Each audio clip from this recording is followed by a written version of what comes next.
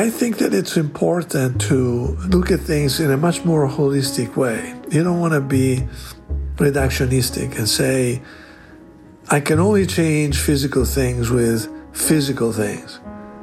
We can change physical things with our minds.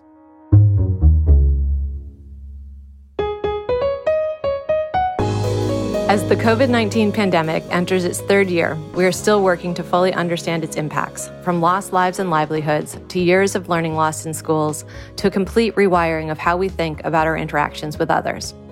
And during that time, we've seen the emergence of a new crisis in mental health, with record rates of depression, anxiety, and stress. How will we recover from all of this? How will we build back resilience? I'd advocate strongly that we need to do it together. We are stronger in numbers. I'm Jill Shaw, and you're listening to Catalyst for Change, brought to you by the Shaw Family Foundation. Over the next few weeks, we'll be speaking with mental health leaders about what's driving this crisis, how to meet the overwhelming need among millions who don't have access to care, and what local innovators here in Boston are doing to drive solutions. Today, we're joined by one of the kindest, nicest people I've ever worked with, Dr. Maurizio Fava, Chief of the Department of Psychiatry at Massachusetts General Hospital. Dr. Fava and I talk about the science of mental health and the way in which our experiences over the past 2 years have created a pandemic within a pandemic.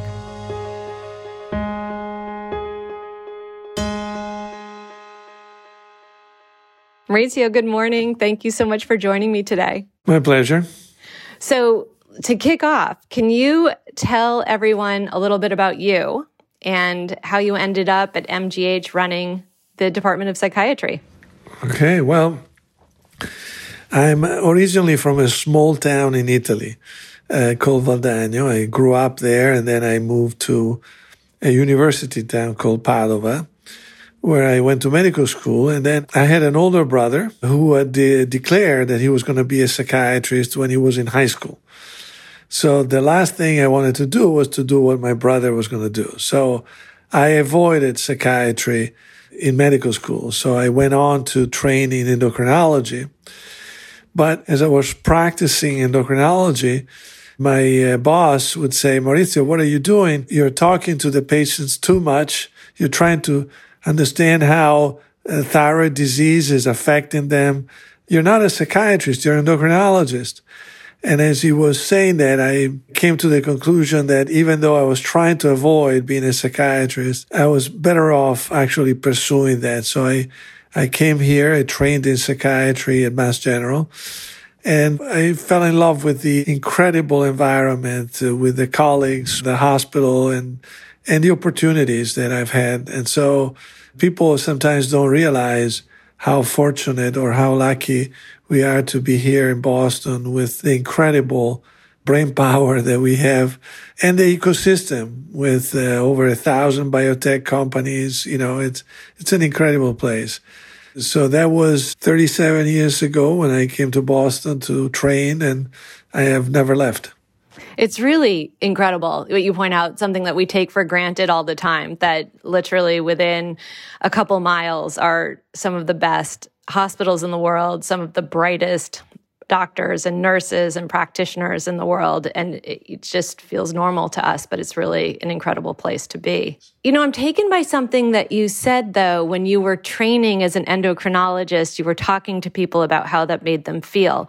And when you started out as a doctor and training as a doctor, do you think we looked at medicine differently? It feels like now we're beginning to understand the connections between mind and body, and that we really are one functioning being and you can't separate the two completely. Was that the way that we looked at medicine when you were beginning your training as a doctor?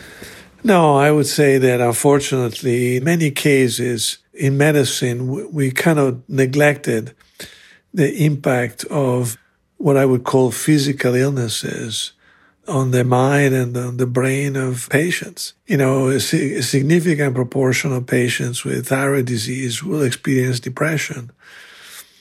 Same thing is true for those with Cushing's disease and other endocrine condition or diabetes.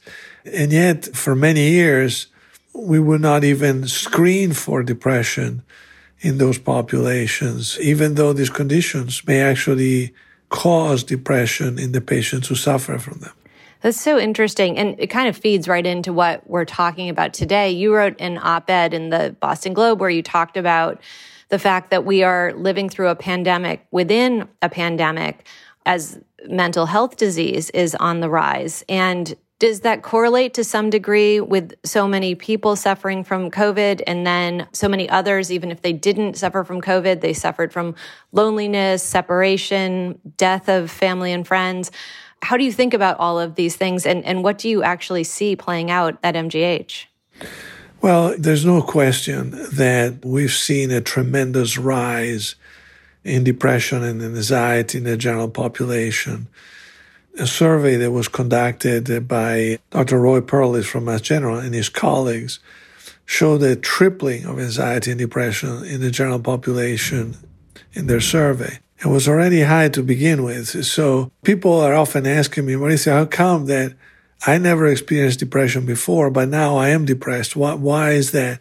Stress is a risk factor for mental health conditions, whether it's anxiety or depression. And the levels of stress that we experienced during this pandemic have been extraordinarily high, whether because we lost a job, whether because we lost a relationship, because we lost a loved one to the illness. This has been an extraordinarily stressful time for everyone.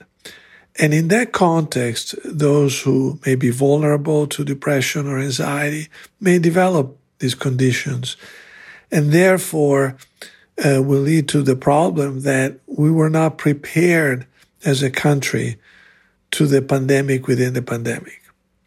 We didn't have enough inpatient beds for psychiatric admissions. We have not trained enough mental health specialists. The treatment of depression and anxiety is not simply to build another ventilator. You don't have machines that can just do that. Right. It's not like a broken leg. You can't put it in a cast and then it heals. You need an active treatment, an engagement, a relationship with a doctor or a treater or a therapist. If you suddenly see a tripling of anxiety and depression, where do you find the therapist? Where do you find the doctors? That, to me, is why we see what we see. Yeah, because, talk to me about that, because there's a dearth of professionals who are trained to treat folks who have mental health needs. I can imagine the workforce as well in hospitals is probably also suffering. They experience the same things as the general public did. What do you think the government should be doing right now? One, to kind of immediately react to this pandemic within a pandemic, but also to prepare us, because I would imagine this has a long tail. Unfortunately, you're very likely to be right in the sense that this pandemic within the pandemic may not end when the COVID pandemic ends. There may be a long tail. Yeah, there are a number of things that we should do. One is, eliminate barriers to practice. Right now, for example, there are arbitrary barriers that are geographic. If you live in Vermont or in Maine, a doctor in Massachusetts cannot treat you because you need to have a license in that state. Psychiatry has clearly shown, and we've shown it in our hospital, the ability to pivot and go right for telepsychiatry with great efficiency. With a Zoom call, we can provide a lot of treatment. So why should we limit, in the context of a paucity of treaters, why should we limit the practice and create barriers?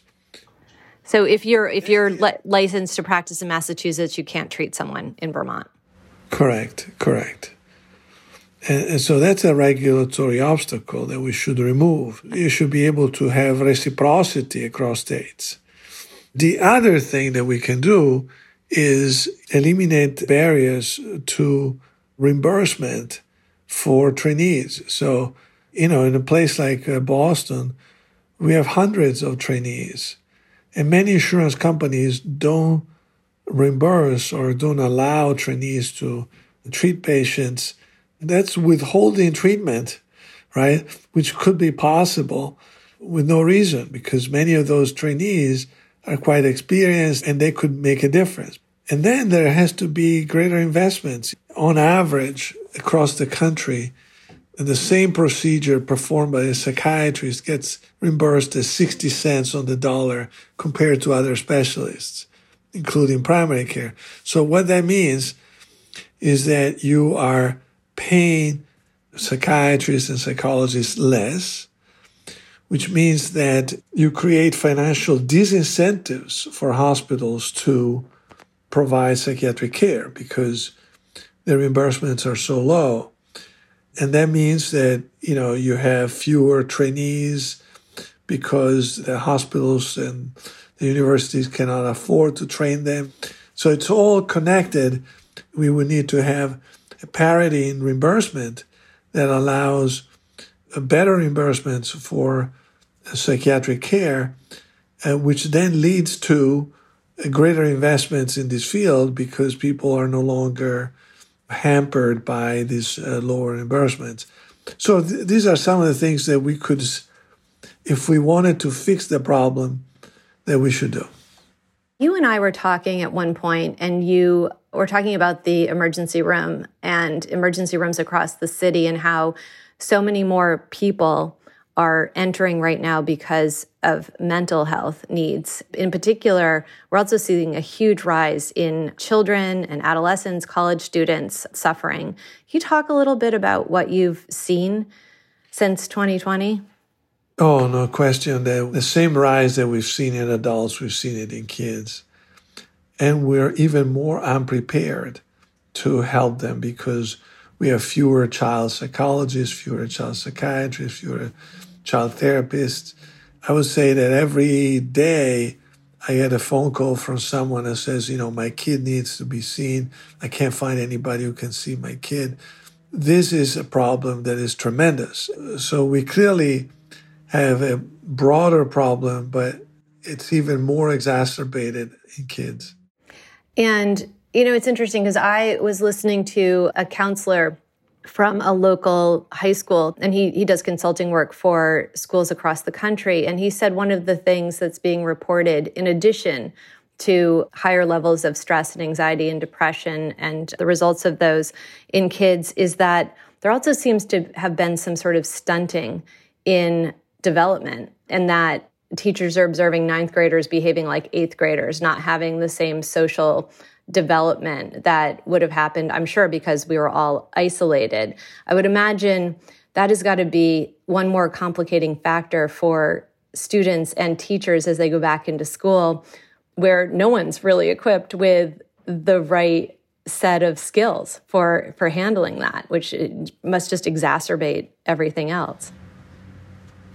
Yeah, no, it's a great point, Jill. And, if you think about it, certainly when I look back at my elementary, middle school, and high school experience, I learned a lot from the teachers, but also I learned a lot from my peers, from the other students, from spending time with them and discussing which Roman emperor we favored. And all those discussions have been hampered.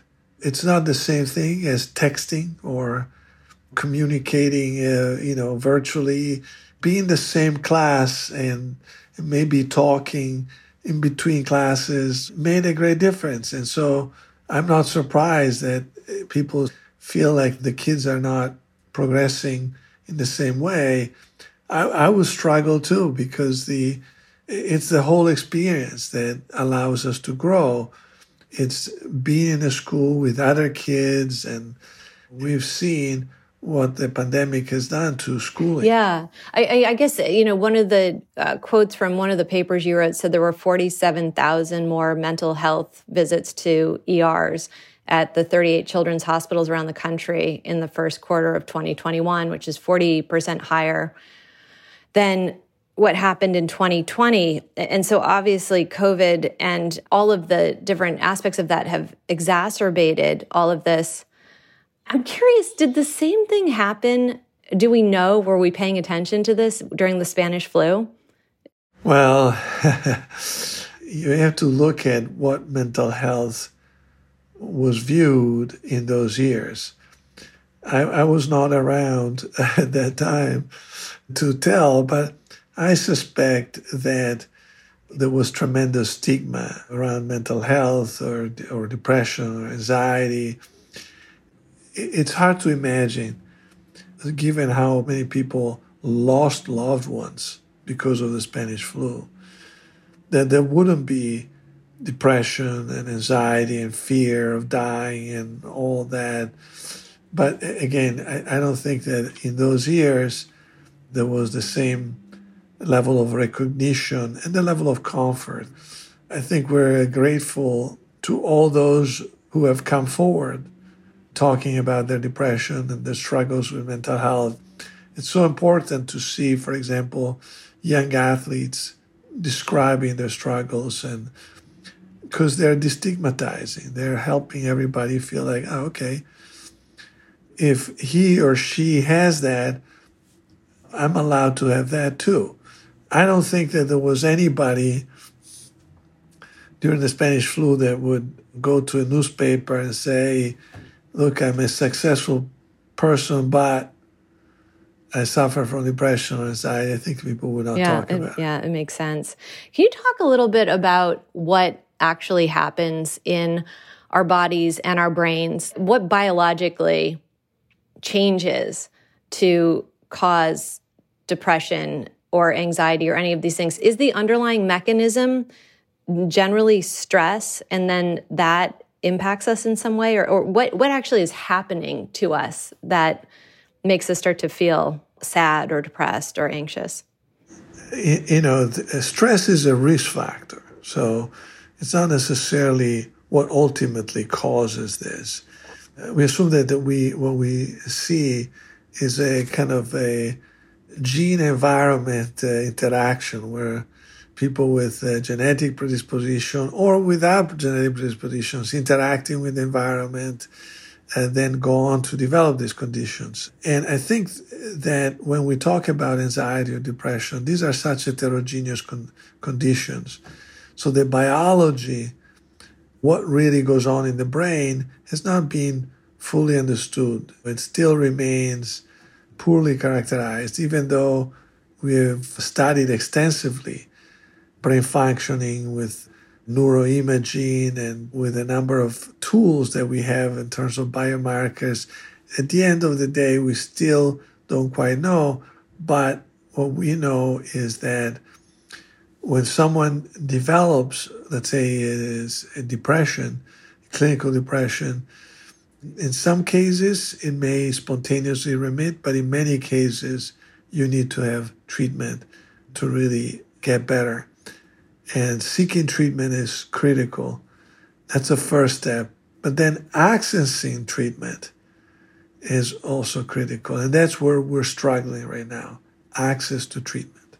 So meaning people are trying to get treated and they're waiting in a line somewhere. Correct. Talk a little bit about resilience. My understanding is resilience is kind of the key to this, that if you're hit with a trauma and you're in a state of strong resilience, you can get through that trauma without it impairing you significantly. How do you know how resilient you are? If you're in a resilient state, how do you help folks who are less resilient right now and who need to be cared for? And how do you build back resiliency? Well, I think that you're alluding to something that is very important and protective. The more resilient you are, the more protected you are against stress or trauma. And so at times like this, building resilience is very important. We at Mass General have developed a number of interventions that build resilience. And in fact, we have deployed them for healthcare workers, showing very good effects with these virtual programs of resilience building interventions.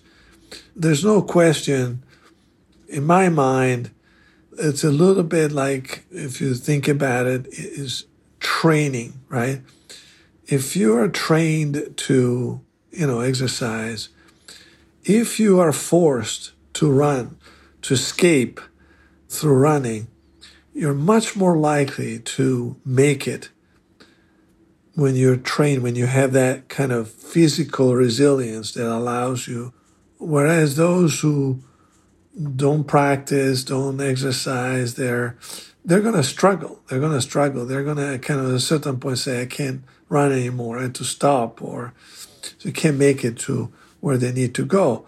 So I think that it's the same issue. That is, we need to train ourselves to be resilient. We need to learn the skills. We need to, if we have them, we need to make them stronger, because you never know when you're going to need them. But this is a time when we need those skills. So Dr. Vavat, is this where we get to the part, though, that feels kind of woo-woo to some people, because those skill-building exercises are things like exercise, meditation, eating well? Talk a little bit about how you build back resiliency, gratitude, because I think for some people it feels, I don't know, maybe too easy or too hard, but we know what sprints do for the body when you're training to play soccer. What's the equivalent in terms of building back resiliency in your mind? And I think that all the things you mentioned are critical. So if you think about it, a very important study by Madhukar Trivedi and colleagues showed a dose-response curve of exercise for the treatment of depression. The more you exercise, the less depressed you are. And so when people say, all these things they're not real scientific interventions, it's not true at all. People are discovering effects of exercise on neurogenesis, on the formation of new brain cells in the brain. All these things have biological effects, but the difference is that they're not produced by a pill, by a treatment, or by a transcranial magnetic stimulation. They're produced by things that are accessible. Exercise, it's accessible to most people. Healthy nutrition, is accessible to most people. Meditation, in theory, most people can do it. People will look at those and say, how can they possibly change my brain? And they do.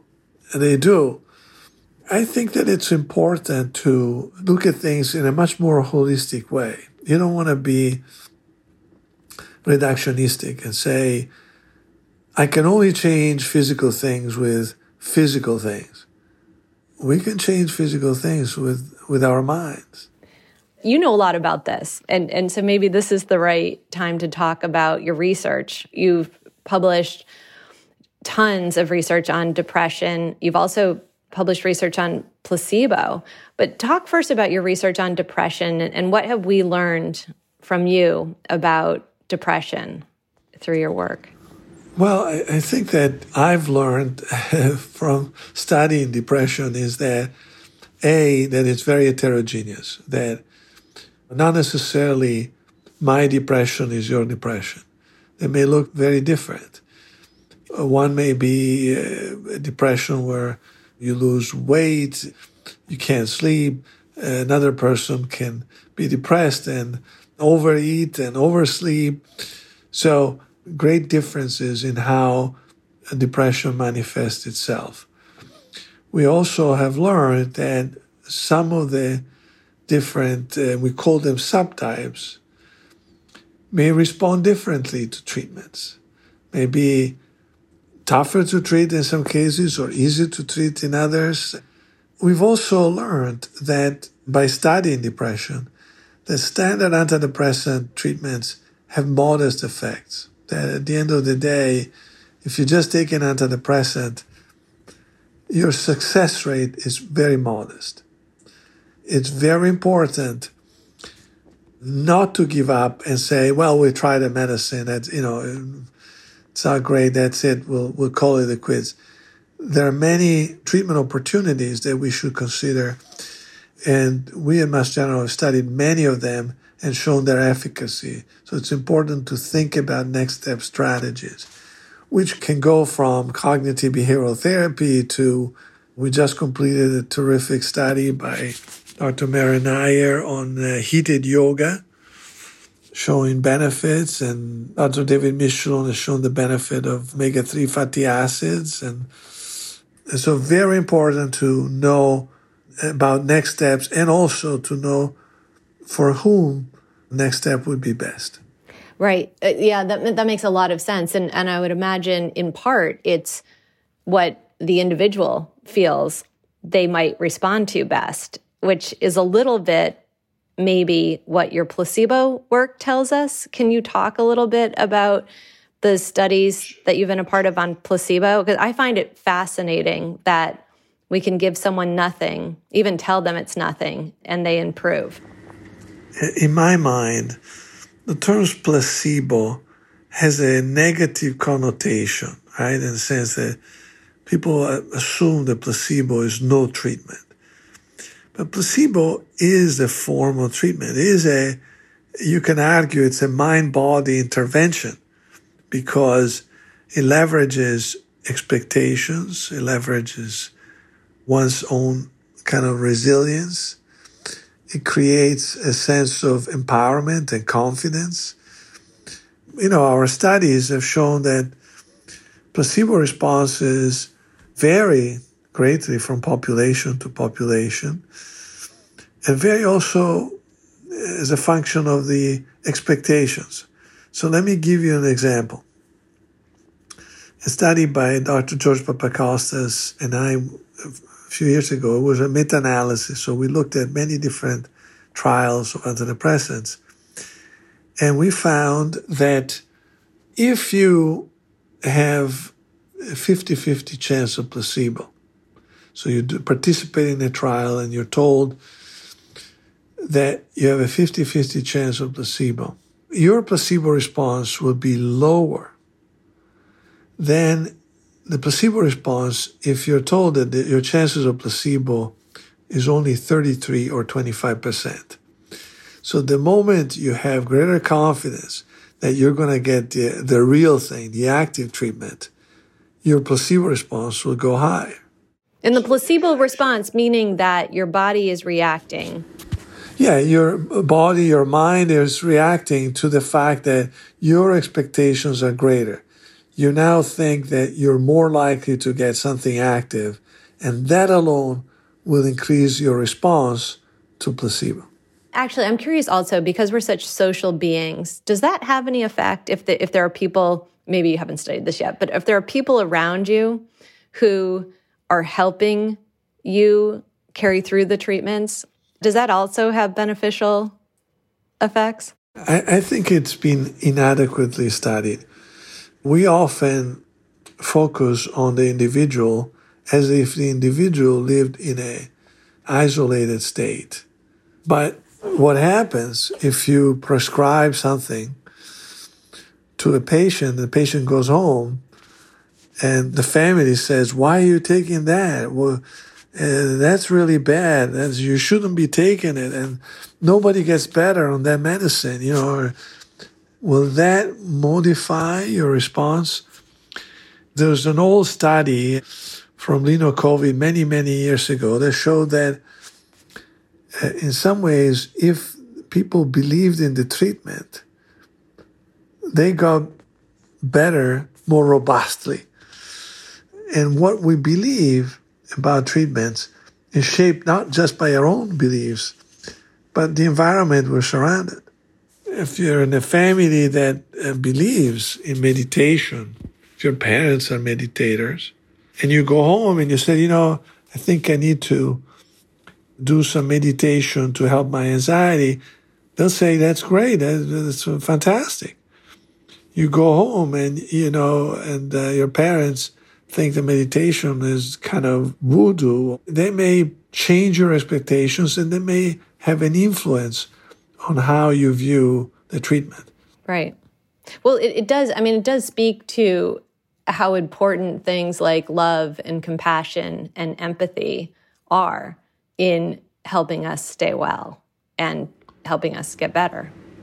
No question that these are important factors to help with our resilience. But at the same time, despite all these positive factors, sometimes people will get sick anyway. We shouldn't look at that as, well, we're failing them because we're not providing adequate love and support. Those things help, but at the end of the day, it's a combination of genetic stress, trauma, all kinds of things that lead to illness. So it sounds like we have some significant work ahead of us to help the country heal. One, heal from COVID, and two, heal from the mental health ramifications of COVID, which were already kind of on the rise before COVID hit. If you were kind of king for a day and looking at our country or our world as a whole, what are the steps that you think each of us individually and then comprehensively should be taking to just help society heal?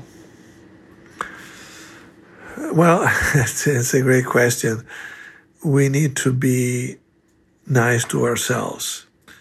Put the oxygen mask on yourself first. It's very hard to help others if you're not helping yourself. So basic things like nutrition, adequate sleep, stress reduction.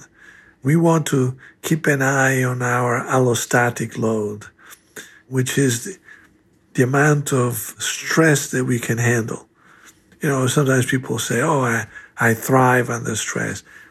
Yes, but you want to make sure that you don't reach a threshold of which you start losing the ability to handle it and to be resilient. So all those things are very, very important. Once we're doing that, I think that supporting others is very, very important. Whether it's a neighbor, whether it's a family member, whether it's a friend, being there for each other has a positive effect on us. That is, we feel better by helping others, and it's a very important aspect in my mind that if we could encourage everyone to be nice to themselves and to others, it could make a big difference.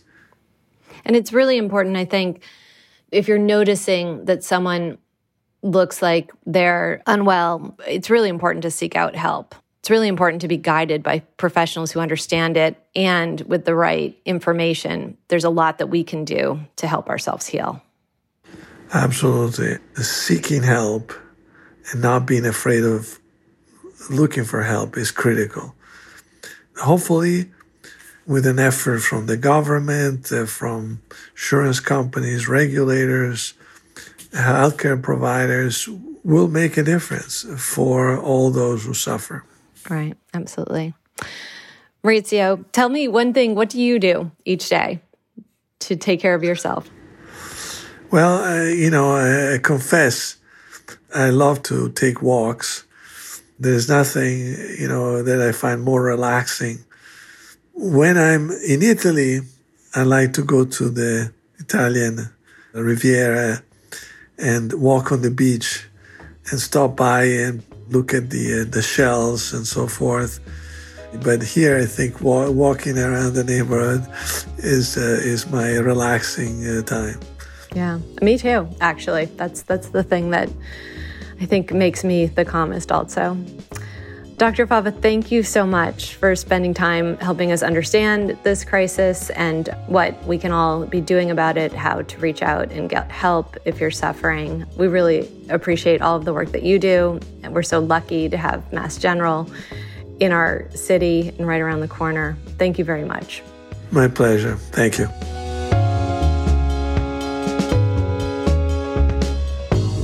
Thank you for listening to my conversation with Dr. Maurizio Fava, Chief of the Department of Psychiatry at Massachusetts General Hospital.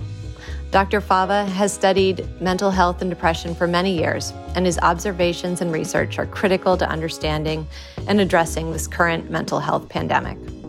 I hope that you enjoyed today's podcast, and if you did, please rate, review, like, and share it with your friends. Have a great day.